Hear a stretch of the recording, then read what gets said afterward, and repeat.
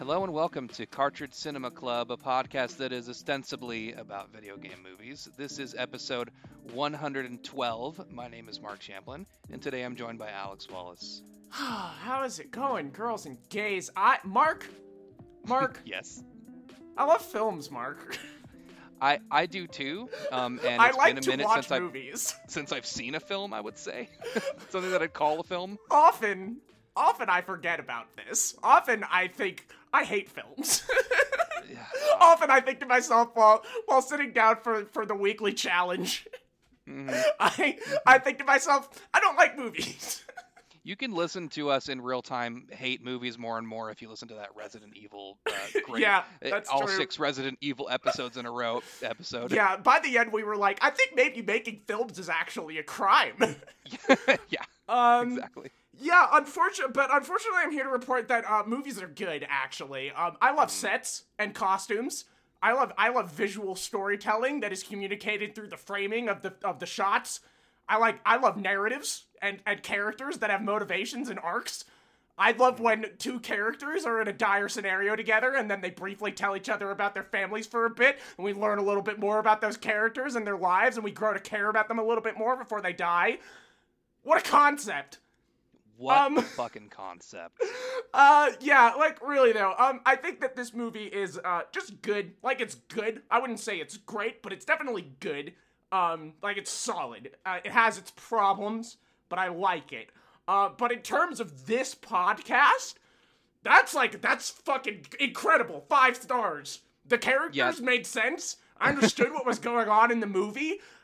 What didn't make me motion sick to look at. Good job, everybody. You did it. Incredible. Yeah, this is easily an S tier Cartridge Cinema Club. Like, Yeah. like maybe the best movie, like possibly with a bullet point, besides like the other like real movies we've watched. Yeah, like all of it, this is what we do when we need a break on this podcast. Yes, Is we pull from the precisely. list of films that are just about video games, and that's how we get to watch like Tron and War Games and The Last Starfighter. And those tend to be a lot better than the video game adaptations, although sometimes you end up with a Gamer 2009 scenario, so it's not always a surefire shot at success. But boy, I sure do love 80s and 90s sci-fi films. So let's get into it, because I think we have quite a bit to talk about this week. What did we watch this week, Mark? This week we watched The Last Starfighter. It's a 1984 American space opera directed by Nick Castle. The film tells the story of Alex Rogan, who's played by Lance Guest, a teenager recruited by an alien defense force to fight in an interstellar war. It also features Robert Preston, Dan O'Hurley, Catherine Mary Stewart, Norman Snow, K.E. Cutler. I don't know much of these people, but they all look hella 80s, and I'm sure they were famous. I'm sure in 1984 this was a star-studded cast, but Yeah. The Last Starfighter, along with Disney's Tron, which we also watched for the podcast and very much enjoyed, has the distinction of being one of cinema's earliest films to use extensive real-life CGI to depict its many starships, environments, and battle scenes with varying success. Yeah, it's well, we're going to talk about that quite a bit. So let's run through the plot pretty quick. A lot happens in this movie actually, but like the basic gist of it is pretty simple. So Alex Like Rogan, the best movies. Yeah. Alex Rogan is fresh out of high school. He has lived at this trailer park for his entire life, and he's sort of like kind of like the local handyman a little bit. And he spends a lot of the first act bragging about how he's too good for this place, and he's gonna get the fuck out of here. And then he gets rejected from his dream college. So he decides to refocus and put all of his energy into his gaming career instead. And by that I mean he's gonna play a lot of the sci-fi arcade game that's sitting outside the mini mart. And it turns out, after he gets 1 million points, that the arcade machine is actually a recruiting tool. So a man shows up in a DeLorean. This guy's name is Centauri, and he's sort of this absolutely fucking absurd mentor character. And so Alex gets recruited and has to go do the Star Wars, and really takes the whole thing in stride. This guy, to be honest, doesn't it doesn't really seem to phase him too much. Right. Like I said, it's kind of a dense film. It's like an hour and 40 minutes, but a lot happens in it. But that's kind of the basic gist of it. He goes to space. He refuses the call for a while. Like, it's a good hour into the movie before he's like, okay, fine, I'm gonna become a fighter pilot. And then he goes and does that, and then a lot of other stuff happens. So we're gonna get into that. Mark, what were your general thoughts on The Last Starfighter?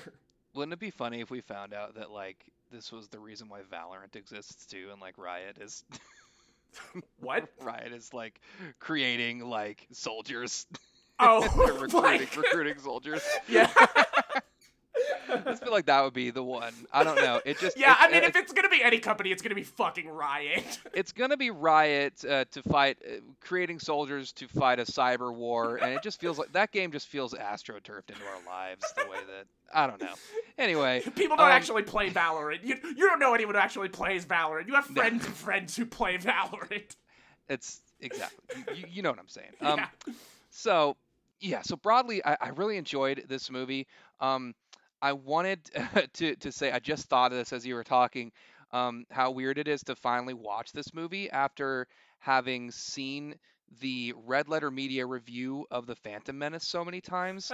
And this is the movie that he uses as an example of like, okay, you need in a basic sci-fi movie or fantasy movie, you need a fish out of water protagonist. You need to watch the bad guys do something bad, and so we don't like them. Yeah, when you watch the movie, you understand why he did that, because this is like the most by the numbers hero's journey Yes. film I think I've ever seen.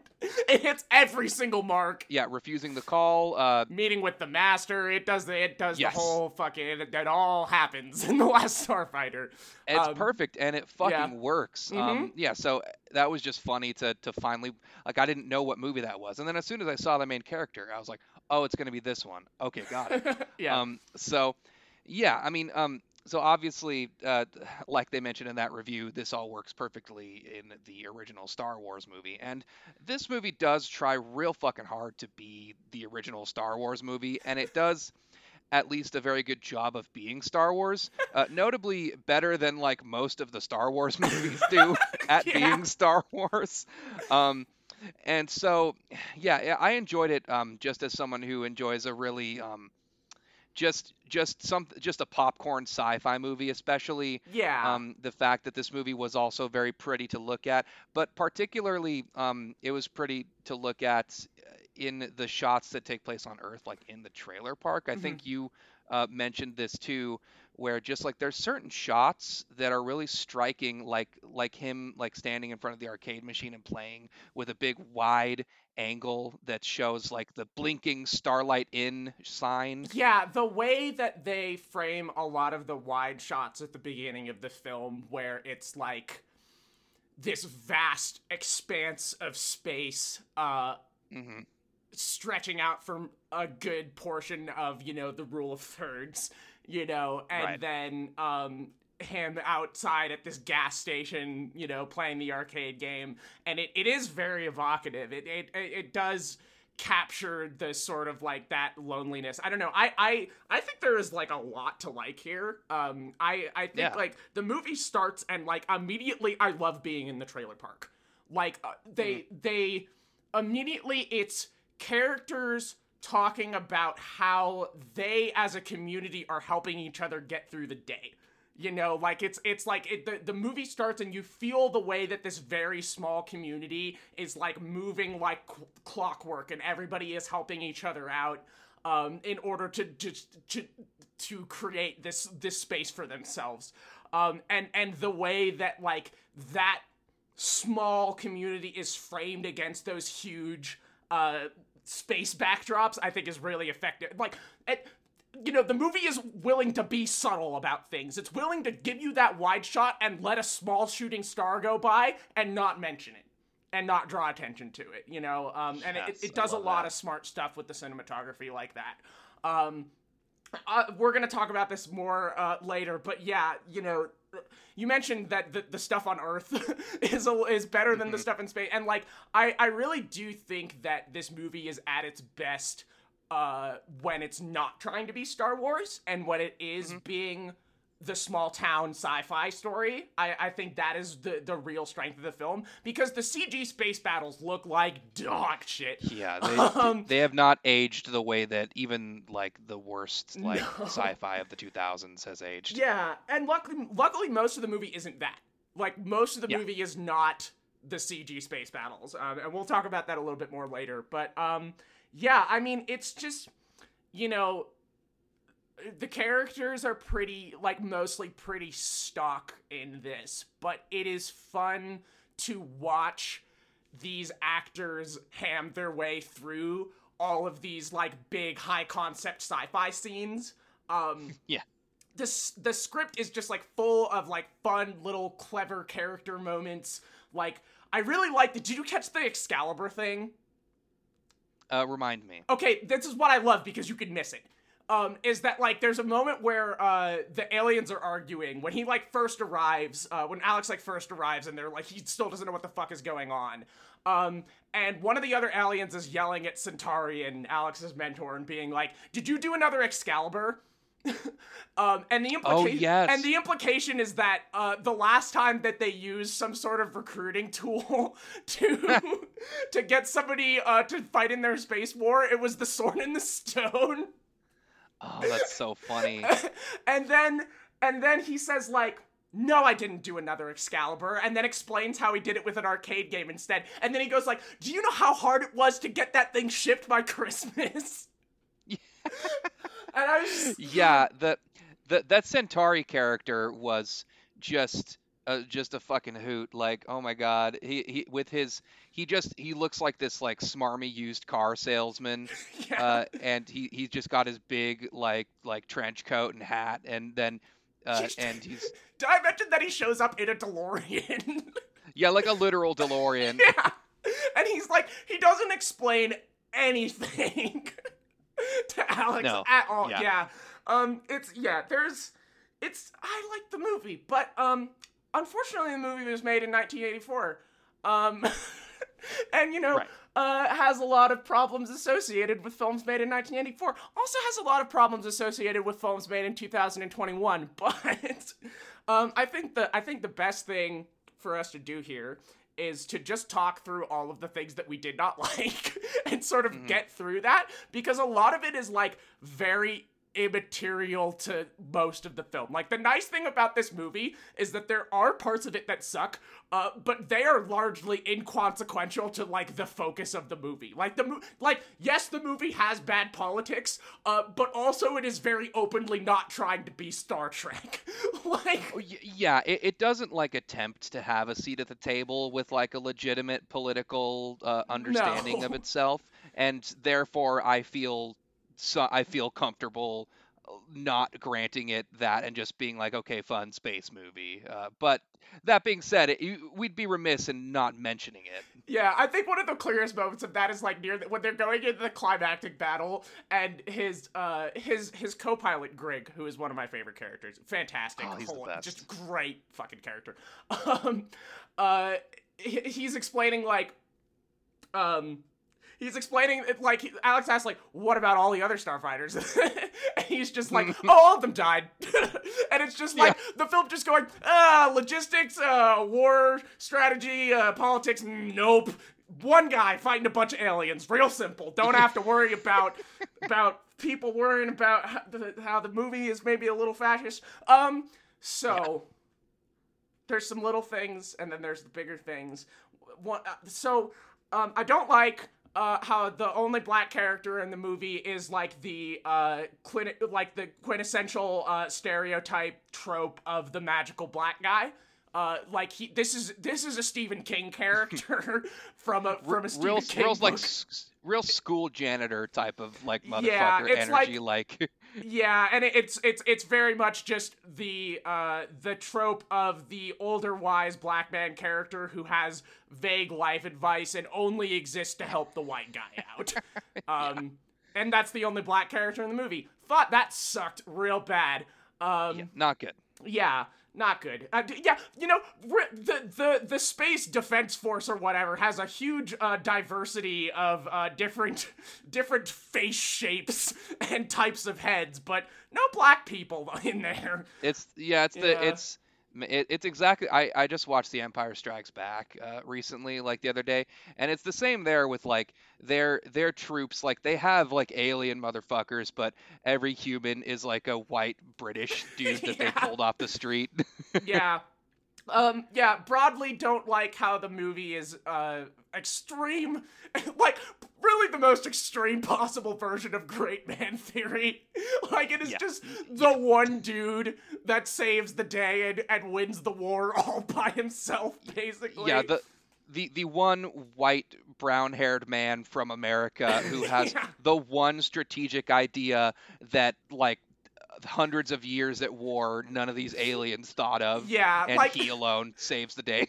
like, it's sort of, like, it basically is the white savior movie, except the aliens are also mostly white. Yeah, they're white people with costumes. But it's that narrative. It's the Avatar story. It's Yeah. Pocahontas. It's that bullshit. I also don't like the sort, like, I feel like the movie is a little confused on this. It doesn't really seem to have like a clear thrust, and can't believe this sci-fi action movie from 1984 doesn't have a clear class narrative. But it's like I'm not sure if we're supposed to think that Alex is kind of a dick for thinking that he's like above the trailer park. Because in the end, he leaves and go to space because he's miserable at the trailer park and he doesn't want to be a part of it anymore. And so I guess we're supposed to assume that he is supposed to be correct about that. But I thought that was a little gross. I get the feeling that the attitude, and it's kind of backed up by the ending, it's like the movie basically is saying like, hey, these people are very nice and it's a very nice community despite the fact that they're poor and they live in like Yeah, squalor. it's a little, yeah, it's a little gross. I don't like, and it sucks because I feel like they make the trailer park feel very alive. Like, it's not like, oh, the Yes. trailer park is gross and like strictly portrayed as like, something to be ashamed of for him. Like, it is shown to be a place of real community with real people in it that have, that care about each other.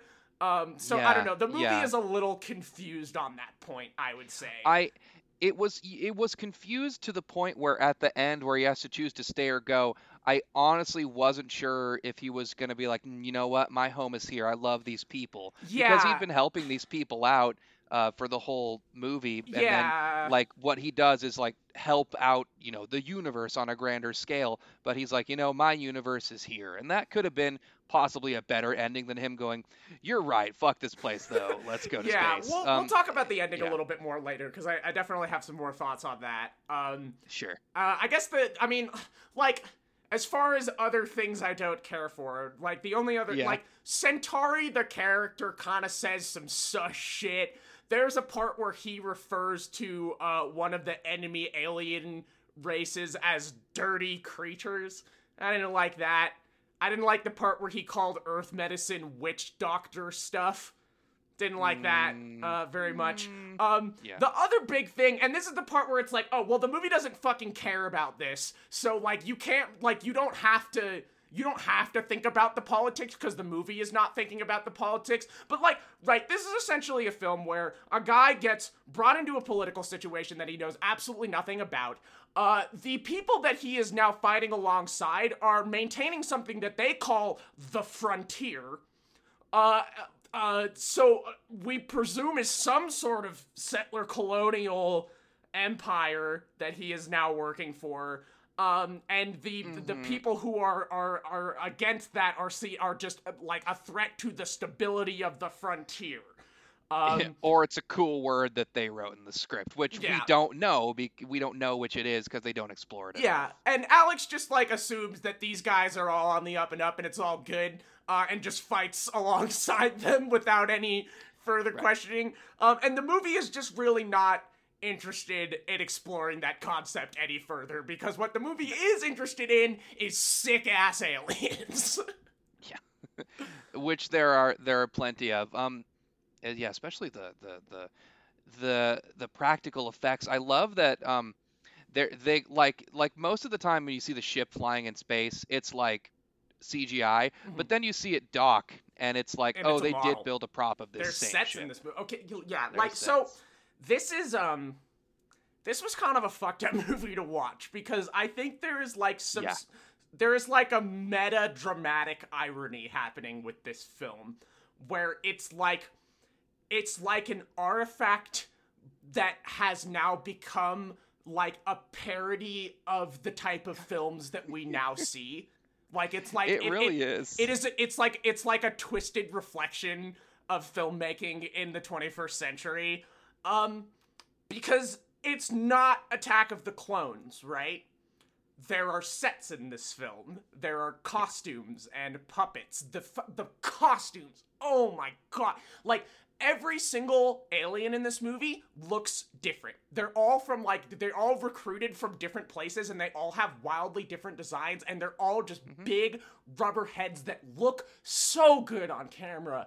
It's just like it's fucking incredible. The part, oh my god, dude, the part we're going to talk about the part where he has a clone later in this episode, but briefly, the first time that you see the clone and when they lift the sheet? he lifts the sheet up and it's this like Oh yeah. pale white human like looking thing and its skin is like breathing in and out.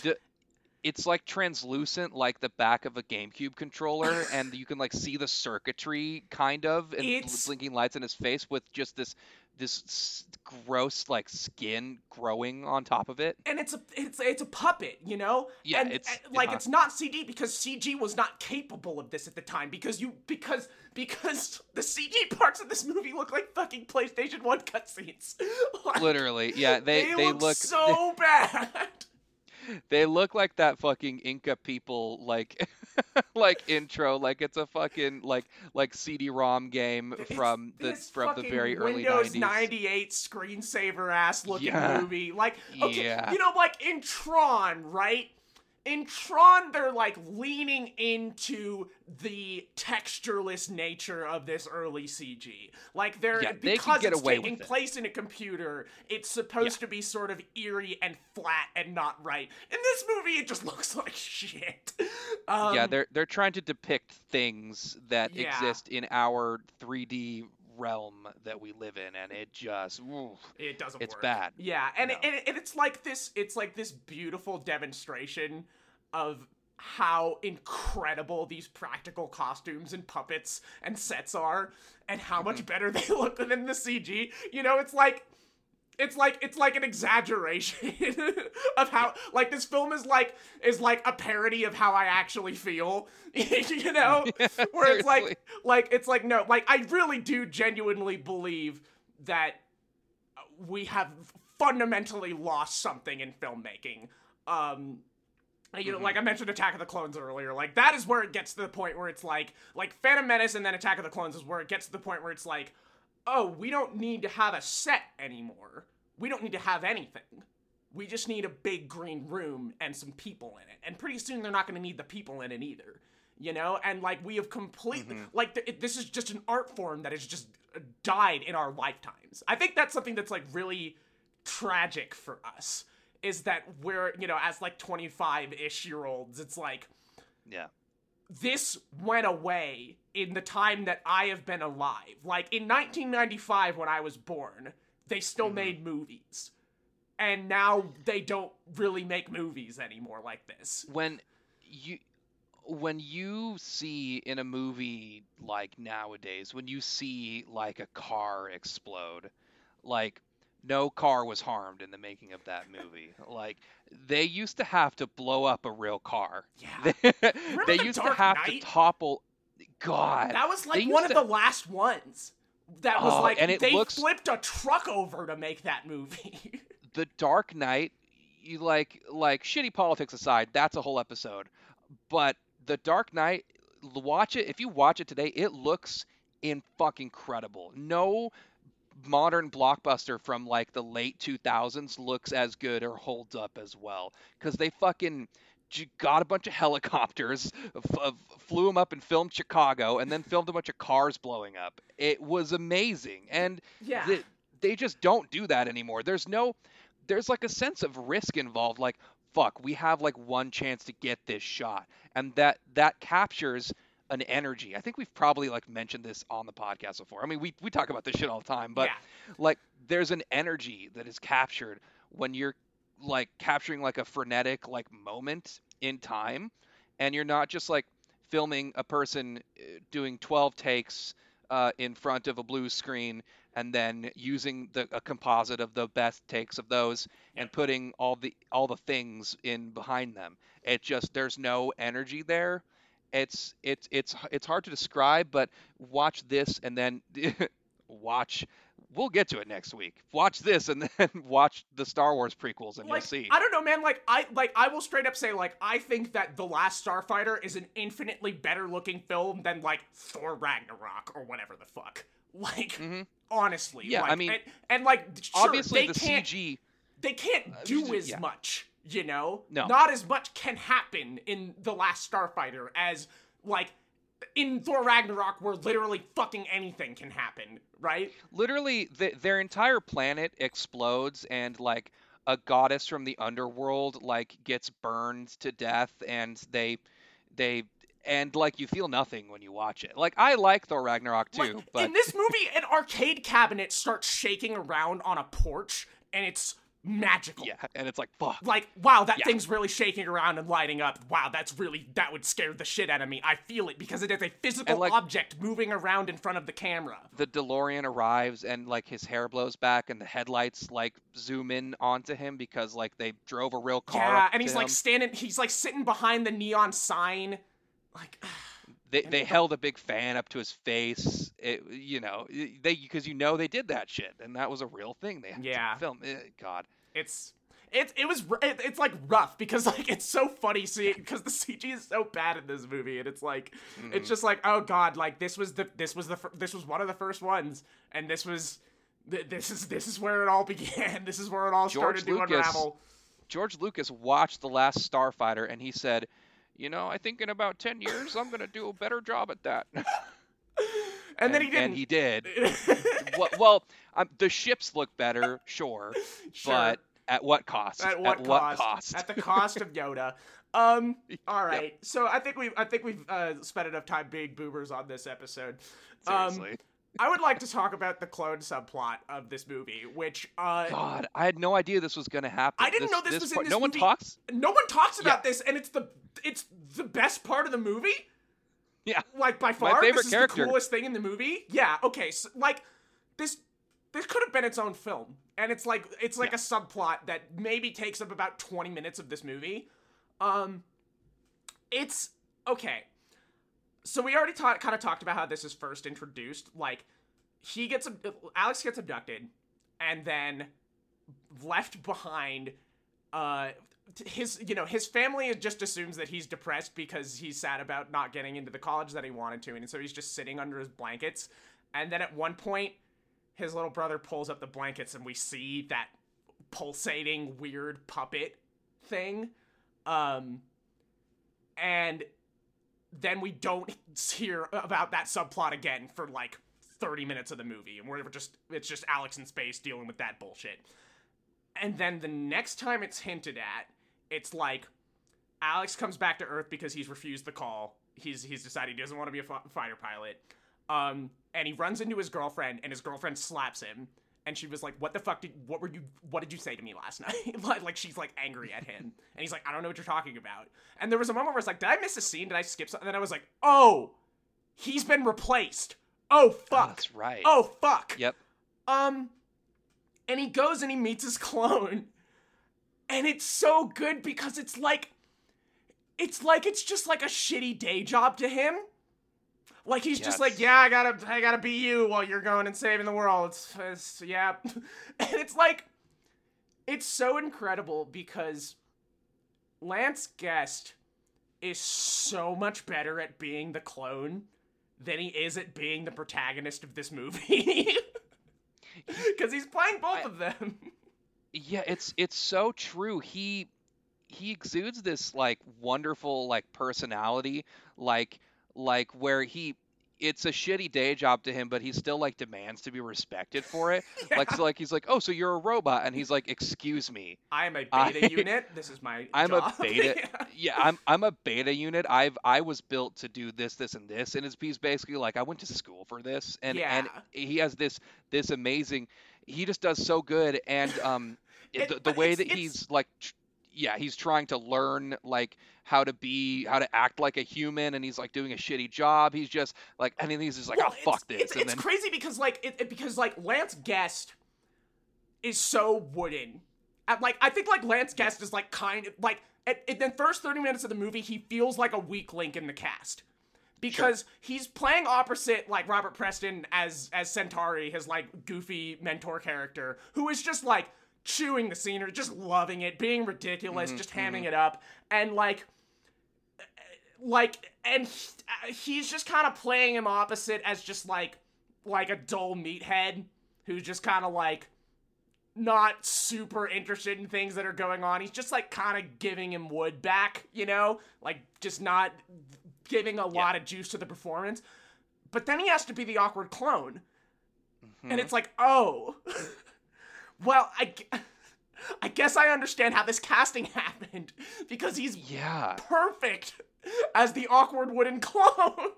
And he's so good in maybe my favorite scene in the whole movie was him in the bedroom arguing with his clone self, and his little brother keeps waking up.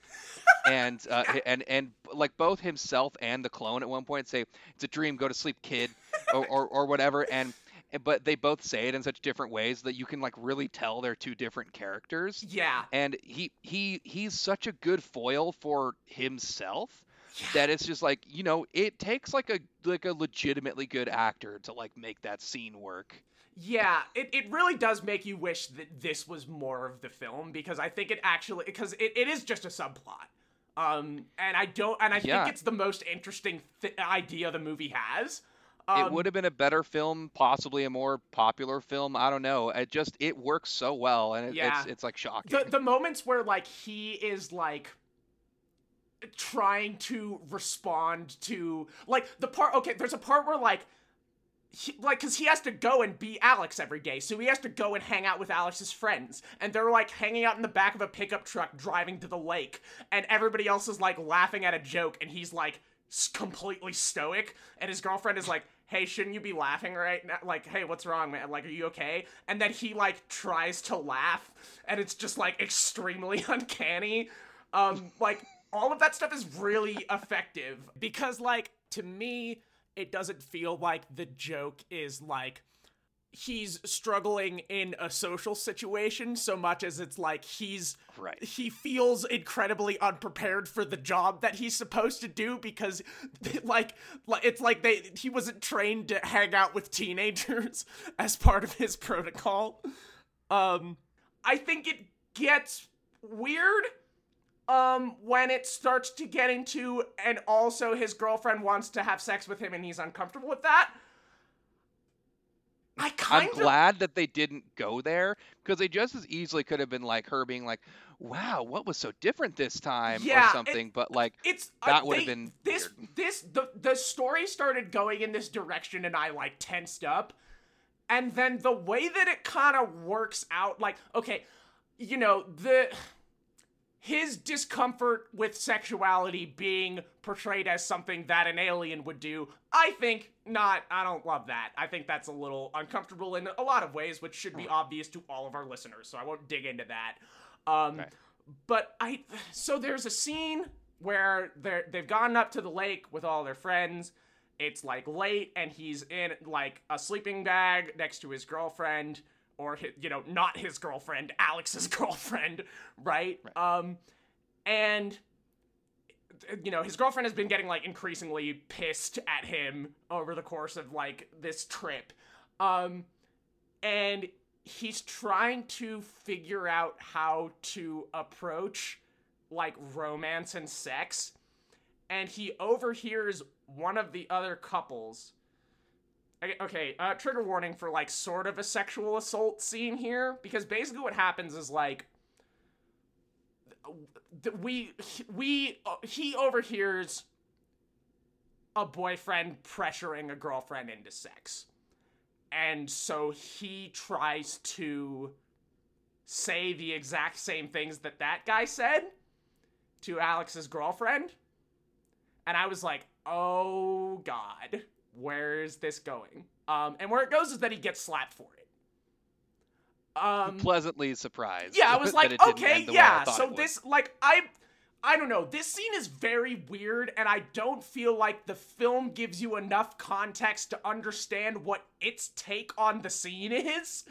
But to me, yeah, even though, regardless of the intent of the scene, what they basically have here is a scene where he tries to follow along with what a creepy dude who is pushing on his girlfriend's consent is doing, and is rebuked for it. So I guess it kind of comes out all right. I don't know. Really weird moment in the movie.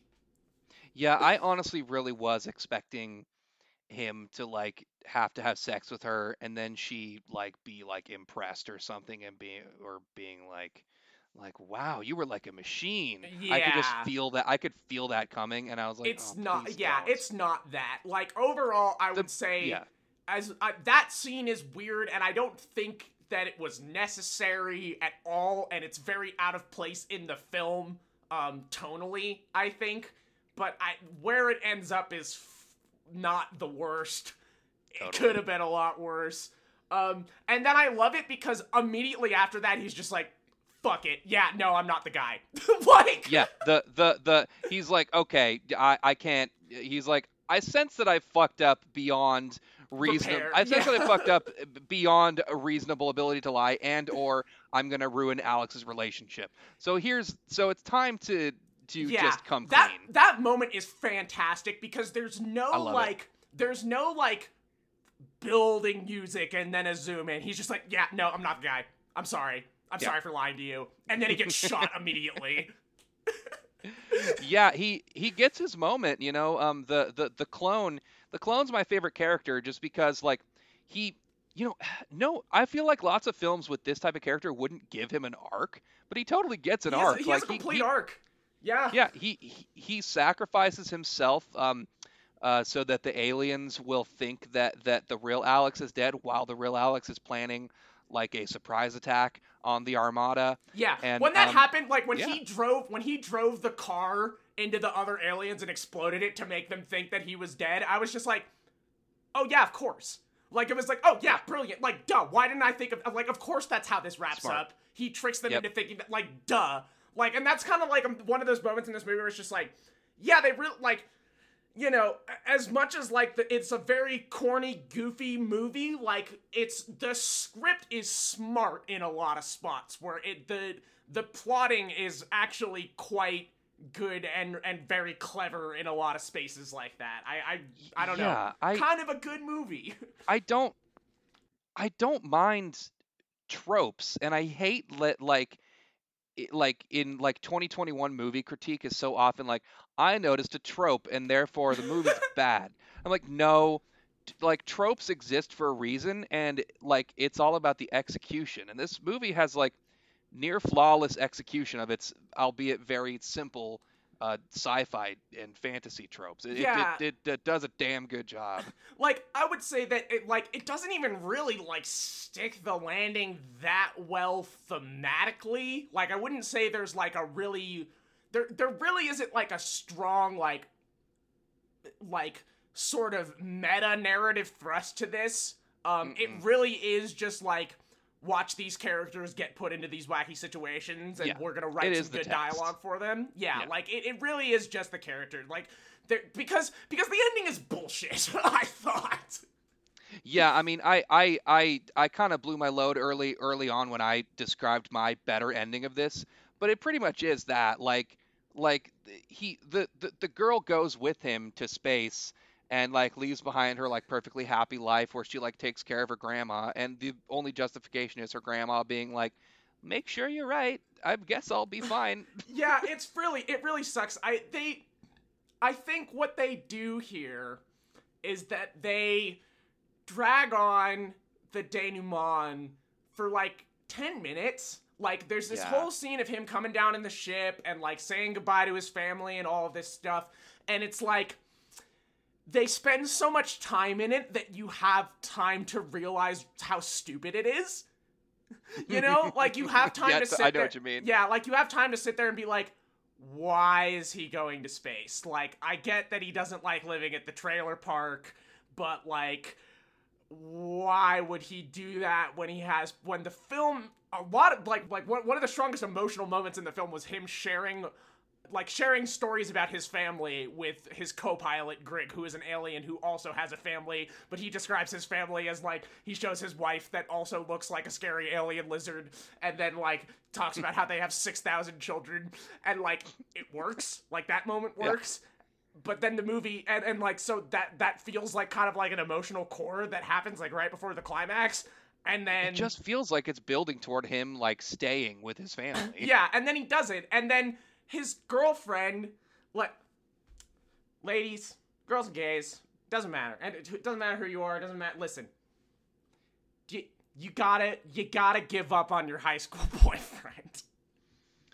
I know it feels bad to go into college with not knowing anybody, and I know that, you know, you really feel like you're gonna make it work, and he's going to somewhere in NorCal and you're all the way over in fucking Texas or something, and you're like, yeah, it's gonna be fun, we're gonna see each other over break and it's gonna be okay. It's not gonna be okay. Okay, sweetie, you need to break up with him, no matter how sweet he is.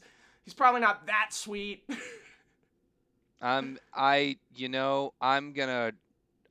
Just gonna not say anything. Don't right go here. to space with your high school boyfriend. That's all I'm gonna say. If go to space is a stand-in here for get married to your high school partner, I'm gonna also say don't do that. I'm gonna not say... for any particular reason, but I don't know why you would know anything about that, Mark. We're running pretty long on this. Is there anything else that you would like to say about The Last Starfighter before we move on? It's one of the only movies that we've watched for this podcast that I would recommend watching and saying that you could be completely sober while doing it, and it would still be a good time. It'd be a good time, if you're just looking for like a good kind of afternoon, like goofy blockbuster sci-fi movie, this is a really solid one. Like, it has its moments that are bad, but it's a fun time. I had a good time watching it. Think of like prime Spielberg, and like maybe like a little bit campier and like less well executed than that, but with still some like Spielbergian like moments. It has that charm. It's good. Yeah, it has that charm and that like clever touch of like moments and scenes where a character says something and you're like, ha, I get it, good one. You know, it's got that. Yeah, I think that's it. So now, oh boy, we really have some explaining to do here. We debated this over the course of days, and kind of at the beginning of our recording today was our let's just fucking do it. You guys can be mad at us if you want, and you know what? I don't care. Yeah. So what are we gonna watch next week, Mark? So, I am to understand that there is a documentary on Disney Plus or the internet. I think it's on the YouTube, like the official YouTube channel as well. Oh, that's cool. That's good. I mean, I already have a Disney Plus subscription because I hate that for you. I'm watching the Clone Wars. It's kind of the Clone good, Wars. but mostly it's for babies, and I don't know, it's fine. Yeah. So we're watching The Beginning, Making Episode 1. It's a 2001 documentary about the making of The Phantom Menace. Now, we're going to briefly explain... You're probably sitting there thinking to yourself, why the fuck are you guys watching a documentary about the making of The Phantom Menace on your video game movie podcast? God. As we hinted in this podcast, we're both boomers, and we talked about this extensively. It's just important... This is important lore for Cartridge Cinema Club. It will explain kind of the way that we are, and largely like the way we look at movies and the things we like about them. The Phantom Menace was the bad fully CGI movie, which for the purposes of this podcast, we've seen like 67 of. Yeah. This George Lucas alone and the yes men around him who wouldn't challenge his terrible ideas are responsible for the way that movies are. I mean, it was gonna happen eventually, but goddamn if George Lucas didn't like pick up the shovel and start digging. Yeah, like And this. for that purpose, it's important for the podcast to cover this, even though it falls outside of our jurisdiction. Absolutely. We'll like this is important. This is the scene of the crime for Cartridge Cinema Club in a lot of ways. Precisely. And my understanding is that this film is sort of more knowing than you would ever expect a film like this to be, in that it's a film that has been made in the wake of the massive critical backlash to The Phantom Menace. So it's a film that knows that the film that it is about the making of is a bit of a farce. And I think that, as an artifact of that style of filmmaking, which has become inescapable, and as well as like an artifact of something that's like really fascinating to me, which is like large scale catastrophic creative failure. Like when everything, when all the money in the world and all the time and all the talent and just all of these resources go into something that just ends up sucking shit so bad. It's interesting to me in the same way that like art from adversity is interesting. Like the polar opposite of this is just as interesting to me. Yeah, it really is. It's the like the Phantom Menace is the demon opposite of the like broke independent filmmaker that struggles against the odds, Yeah. We've really been really fucking hitting a long one this week. So, where can people find the podcast on the internet, Mark? You're welcome. First of all, fans of long episodes. I know there's many of you out there. Me being one of them. I'm a fan of longer than normal episodes of other podcasts. That being said, you can find us on the internet at Cartridge Cinema. That's our Twitter @. You can find us at Cartridge Cinema. Join the Discord. It's linked on the Twitter. You can come in there and post memes and or complain about Kamala Harris, which we're going to be doing a lot of, I'm sure. Various inaccuracies in the podcast that you're mad about, which happen every week, of course. Yeah, that I was scrolling back, and they do happen every week. I missed a couple weeks worth. Damn. You should rate us. Oh, I'm sorry. iTunes and Spotify are where you can listen to us. Also on SoundCloud. Also on your favorite podcasting app. We're pretty much everywhere. And also, you should rate us. That would be cool. The music is by DJ Tinman. The art is by Courtney Kaufman. For me, it was Tuesday. Yeah, it's just gonna be another fuck cops, don't join the military, and now that they're officially our oligarchs, fuck Joe Biden and fuck Kamala Harris especially. I don't know. I don't really want to do a politics post show because I don't have a lot to talk about. It was very strange because I just kind of expected this week to be way more fucked up than it was, and then it was just like normal levels of fucked up in America every week. It was actually really funny because, for a long time before the Capitol riots, the white supremacist Capitol riots and break-ins and stuff, for a while before that, like you would be saying, you would say things like, talking about how like, oh, there's going to be like more like stochastic like white supremacist terrorist action, and I would always kind of be like, yeah, probably, but like it probably won't be a big deal. And then it was a huge deal, and it was really, really bad, and people died, and I was like, fuck, Alex was so right. And then it was like, well, what the fuck's going to happen on Inauguration Day? It's going to be worse. And then nothing happened. Yeah, I mean, I think well, first of all, they had to they had to hire thousands of National Guard members and then screen all of them for sympathies for Trump, which is always a normal thing that you have to do in a normal country. And then expel at least a dozen for being far-right extremists. God, we weren't going to do a politics show. All I'll say is the fascists are licking their wounds right now. They're certainly going to be back. They're certainly going to be around. This doesn't mean that fascism is over and that the radical right-wing white supremacist factions of this country are going anywhere. They're still here. They're still going to be doing the horrible shit that they do, and we will need to continue to be in the streets and vigilant about that. That's pretty much all I gotta say about it. This is a 50-minute episode of Cartridge Cinema Club. What are we doing? How did that happen? We haven't done that in ages. The movie was good. The movie was good is the thing, and yeah, and that clone subplot was so much, and it was so little of the movie, but it took up so much time because it took up so much of my brain. But a lesser movie that was directed by George Lucas would have removed it entirely and instead put an extended scene of them being in the clone factory, which is completely unnecessary. Yep. One last fuck you to Donald Trump, and now my longest fuck you ever to the current administration. Yeah, and now we are in the era of fuck Joe Biden. So, yeah. All right, that's gotta be it. That's gotta be a podcast. Yeah. Holy fuck.